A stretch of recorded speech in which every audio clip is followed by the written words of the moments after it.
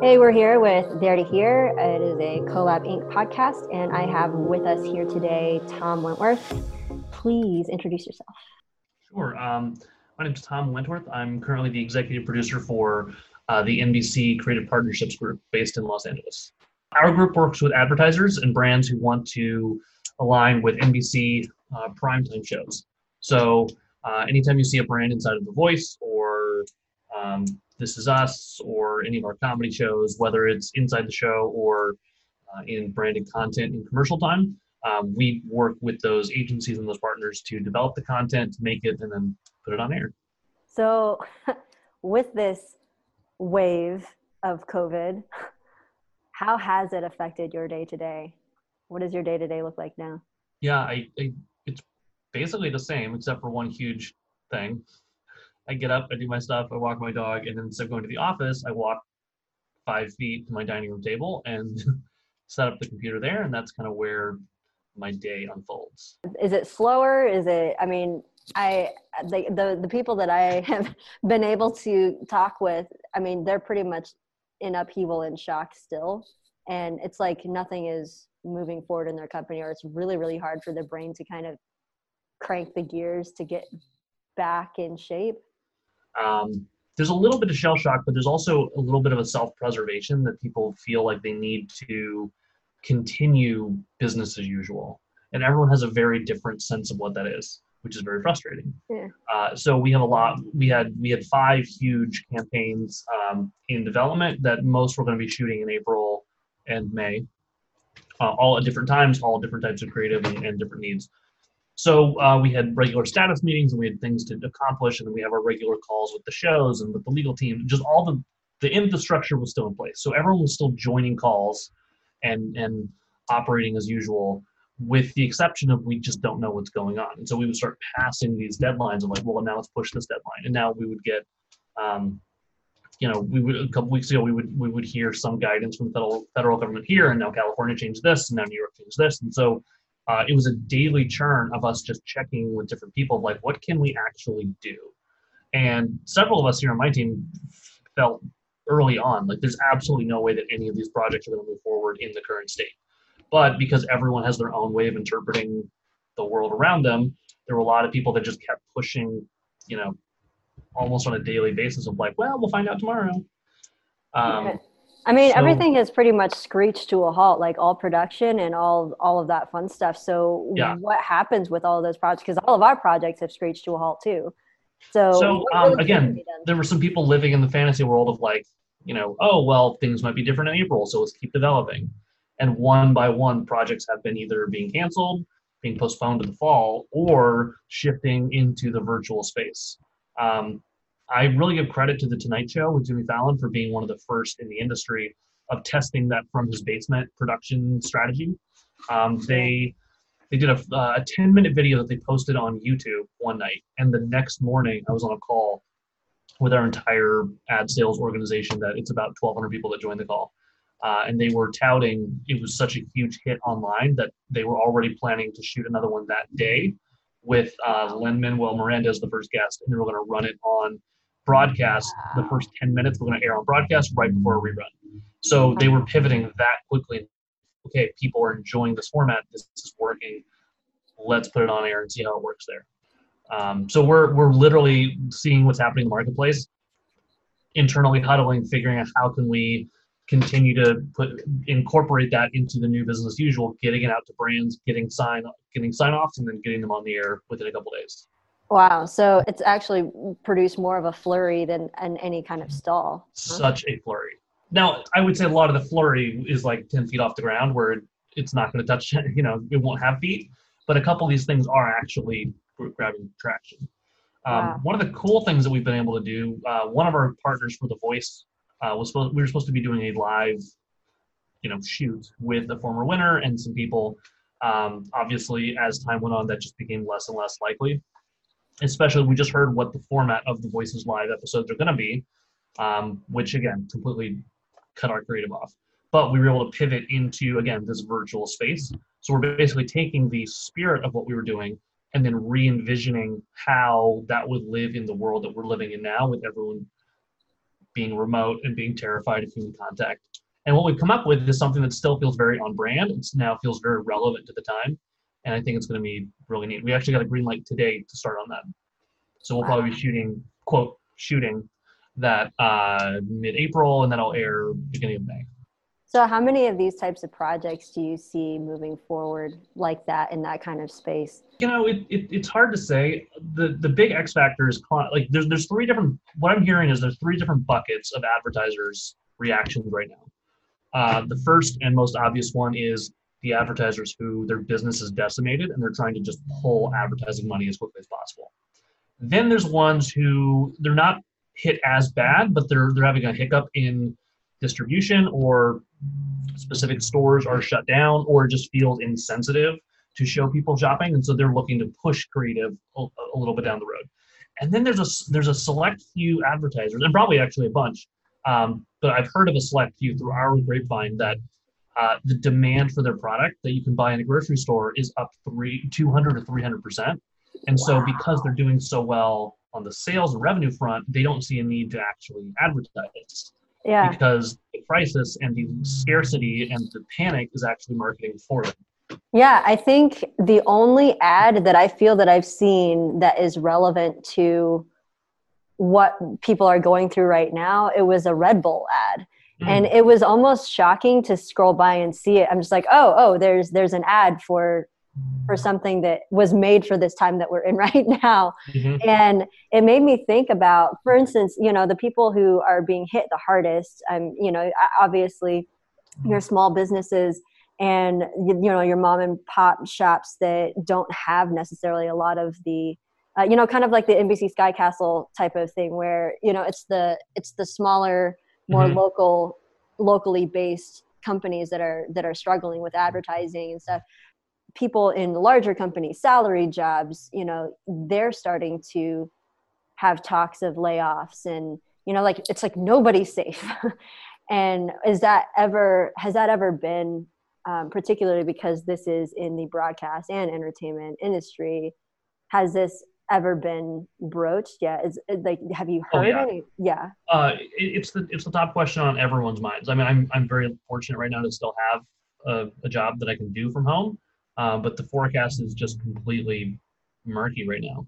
You look at a company like NBC Universal, and it's not just television and film, but it's theme parks, and it's consumer products, and it's merchandising, and there's so many different revenue streams that make up the whole corporate portfolio, and they really do treat it like a portfolio. But when so many, and it's designed that way that a specific vertical can take a monetary hit, and the company can survive. The problem is when you have so many verticals under attack at the exact same time, who knows what is going to happen. Disney last week and then NBC Universal this week actually sold off some securities. I think NBC Universal raised like $4 billion just to have some cash in the bank it sounds like as a worst case scenario. I've talked to a couple people that seem like they know what they're talking about. And part of the huge, so yes, there's the huge corporate conglomerates. Then there's the medium-sized companies, but there's the small companies that are really going payroll cycle. On the huge conglomerate end of the scale, they're operating not off of revenue that came in this quarter. They're operating on a 5-year plan where the operating cash flow for this year is actually in the bank already. And so I don't think the major corporations are going to crumble anytime soon. I think everyone has to be looking down the road at what is life after this, and everyone has to be ready for business to ramp back up into production. So instead of thinking of layoffs now, I think a lot of the companies are thinking of what is the recovery plan coming out the other side of this. Because if you dismantle your very carefully created machine, the second that we get the green light again, you can't be competitive in the marketplace. Mm-hmm. So it's a really tricky decision and balance that these companies have to make. What do we have to do right now to survive, and how do we have to position ourselves to be successful when the immediate crisis is over? Mm-hmm. So in this time, then, I mean, some of my questions don't really apply then, because it seems like the flurry of action is very, very much underway, and there's much to do in your particular sector of work. that Yes. it's ramped up And everything. the word shock is they used earlier is very appropriate. Everyone is in shock, and everyone responds to shock in different ways. And I think um, currently a lot, especially my ecosystem, its response to shock is to try as many new angles as possible, is to create that flurry to try to see what kind of comes out of it. Yeah, what We've seen sticks. some things come out, but I don't know if it's worth the amount of time, other than just people feeling busy and feeling like they're in control of their world. The other thing is flurry is not really, without results, is not sustainable for a long period of time. Mm-hmm. So whereas we've been in this thing for 2 weeks, it'll be a very different conversation in 2 months, I think. Yeah. Yeah, it's basically just hearsay at this point. But what differences do you foresee? I know that you said at the very beginning, it's going to change everything. How do you see that happening? Well, as we saw, there was like a week where one by one things were getting canceled that we just couldn't imagine life without. Oh my God, NAB is being canceled. Wow, that movie is being pushed back. Oh, upfronts are being canceled. Um, and the more that they started getting canceled, the more you started seeing people either look for alternatives or just starting to rethink the whole process of when we're on the other side of the crisis, how will this thing return? I think the model of television upfronts is one of the biggest things that for so long has existed because it has existed. If you're not familiar, the television industry does every year, every single network or broadcast entity has some kind of upfront event where they bring advertisers into a physical place and they show them, here's all the cool new things we're going to do this year. Give us X amount of money, give us a commitment for X amount of money for the year, and we'll put it in all these places. And it's usually a big, flashy in-person event that's really expensive. And it's just this traditional thing that exists because it's always been done this way. And I don't think any large company wanted to be the first one to say, well, we're not doing an in-person upfront this year because you miss out on that in-person networking with the people who are making the decisions, even if it's not really deemed, even if it's deemed archaic, no one wanted to be the first one to say we're not doing it that way. So what this did was it completely leveled the playing field without anyone having to voluntarily make that choice to say, okay, your in-person upfront is not possible. How are you going to address it? And it's not been approved yet or announced widely, so I can't say it right now, but I've heard what the idea is for what the NBC Universal upfront will be, and it's actually really cool. That never would have happened without this kind of change. And also, it's if this thing goes forward, or if NBC Universal goes forward the way that I've heard, it will be changing it from a more exclusive event to something that's much more broadly available to the wider public. Interesting. That's what I think. That's the biggest thing that's going to happen here. I think we're going to be seeing a lot of breakdowns in the traditional having to do a thing at a place, and we've kind of proven that the world can be virtual. I know the working from home thing has been a huge controversy in corporate and smaller business life because a lot of people, management wants that sense of control, and they want to know where people are and that they're, if you're not doing your job if you're not physically in your seat or in that meeting where I can see you. And this has completely changed that. We've also, in my group, our leadership structure has typically been very siloed, and because of this crisis, they've started doing daily video conferences where anyone can join, but it's the leaders who are on video. And so now, for 2 weeks, I've actually seen senior leadership, which it hasn't been done before, which they keep expressing like this is actually really nice. This is cool. So I just feel like the world is. A lot of the inequality, or inequality is the wrong word, a lot of just kind of like the power structure, the dynamic, and this kind of uneven balance of who can and who can't, I think is going to be, just because of physical space and proximity, I think is going to be flattened. And a lot of the world's going to take much more of a virtual or a remote standpoint. It has been a lot more accessible for anybody to create a show if they wanted to, but you're saying that this even flattens it more so. For instance, like Jimmy Fallon doing his show at home, with his daughter climbing on his back, Right. like still bringing in the viewership. Do you feel like To that point, yeah. like we are a little bit maybe content snobs, Mm. or people who make content. Maybe we're a little bit, we are the snobs in this, where um, we spend so much time and money and resources creating, let's say, the Tonight Show to look a specific way. But if consumers are reacting to it on just the same level of Jimmy sitting in his living room, Mm-hmm. like, why are we doing the other thing? Because we think it looks better, but does the consumer care? It's breaking down the entry points. We've seen almost, any celebrity now can actually, like, someone was pointing out that Angela from The Office and her husband do a cooking show from their home. Um, what's to say like that can't be a valid show that she just starts doing on her own and gets advertising funding, and you completely bypass the platform that, or you bypass the network because we have an open platform now of content. Mm-hmm. Yeah. I hope the overall expectation of quality of content doesn't go down because people just get used to this, and we lose that craft section that makes things look good, that makes things interesting, that makes things dynamic.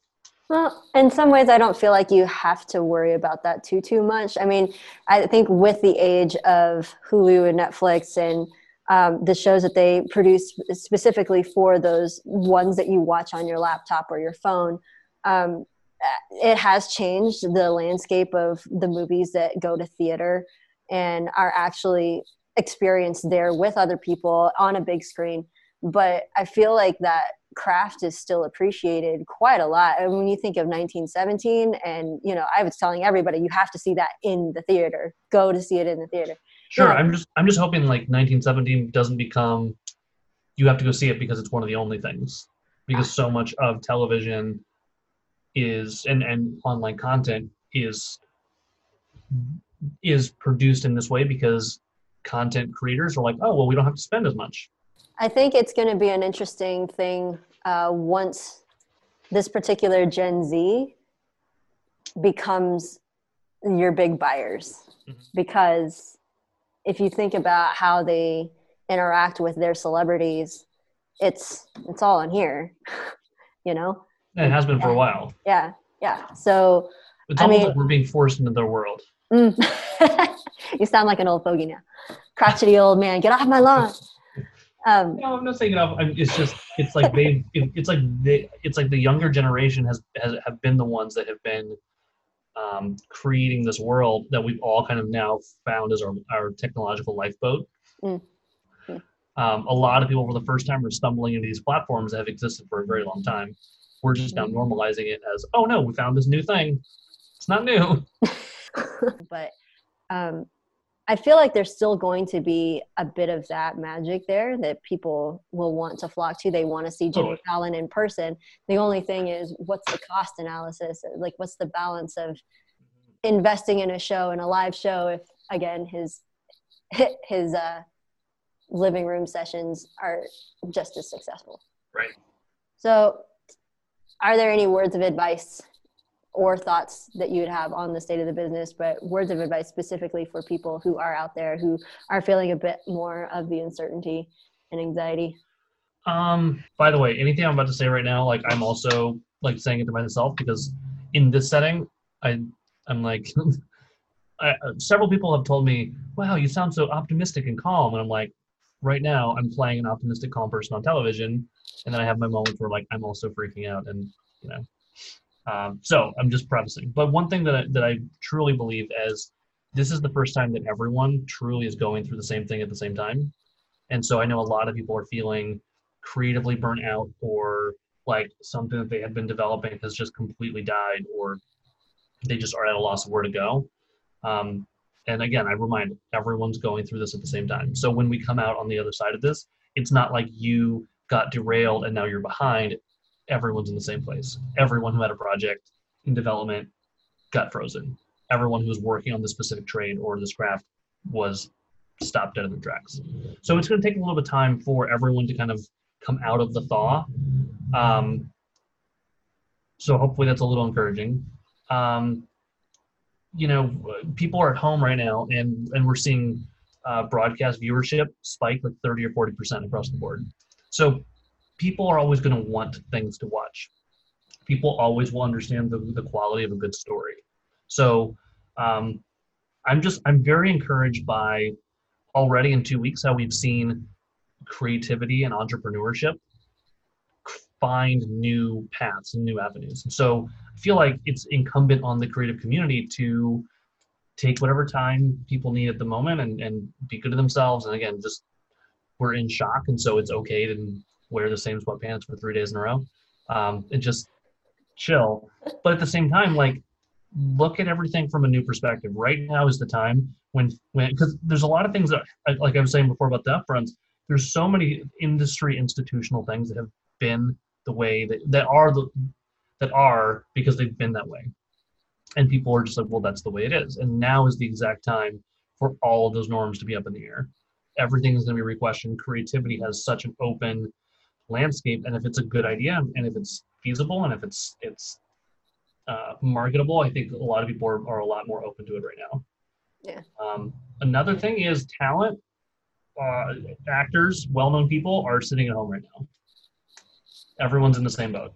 So if someone has an idea that involves talent, that also kind of feels like it's working towards making humankind a little bit better, now would be the time to reach out to a talent agent to say, I have this thing. Here's an ask. Do you think so-and-so would be interested? You never know what you can do right now with someone sitting on their couch waiting for an offer to come in. Yeah, that's very true. And just the last thing, I was on a conference call with the NBC LA and Telemundo 52 station, and the general manager of the NBC station here ended his Q&A call by saying that in all these uncertain times, anxiety and gratitude can't occupy the same space. And that just was like a tattoo behind my eyelids. Oh, wow. Because I've spent so much time, having the news on and just like playing out all these scenarios of what if, to the point where I work myself up and it feels very frustrating. But just that idea of, instead of being anxious about the things that I can't control or can't predict, but focusing on the things that I'm grateful for in the moment, I think it's made it better this week than last week for me. So. No, that's amazing. Well, I appreciate your optimism. I appreciate your practical outlook as well. I'm starting to see little seedlings of that productivity in there. Like, all right, yeah, maybe there is something that I can be working on right now. There's a difference between being good to yourself and just letting yourself completely be lazy and squander the now. So yes, this is Friday, and the weekend I'm gonna. Who knows if I will shower? The weekend I'm gonna, but come Monday morning I'm gonna get up. I'm gonna put my shoes on and sit at my kitchen table and kind of attack the day. So there's that. Thanks for being on our podcast. We really appreciate your time. Thanks, Tanya. I appreciate what you guys are doing.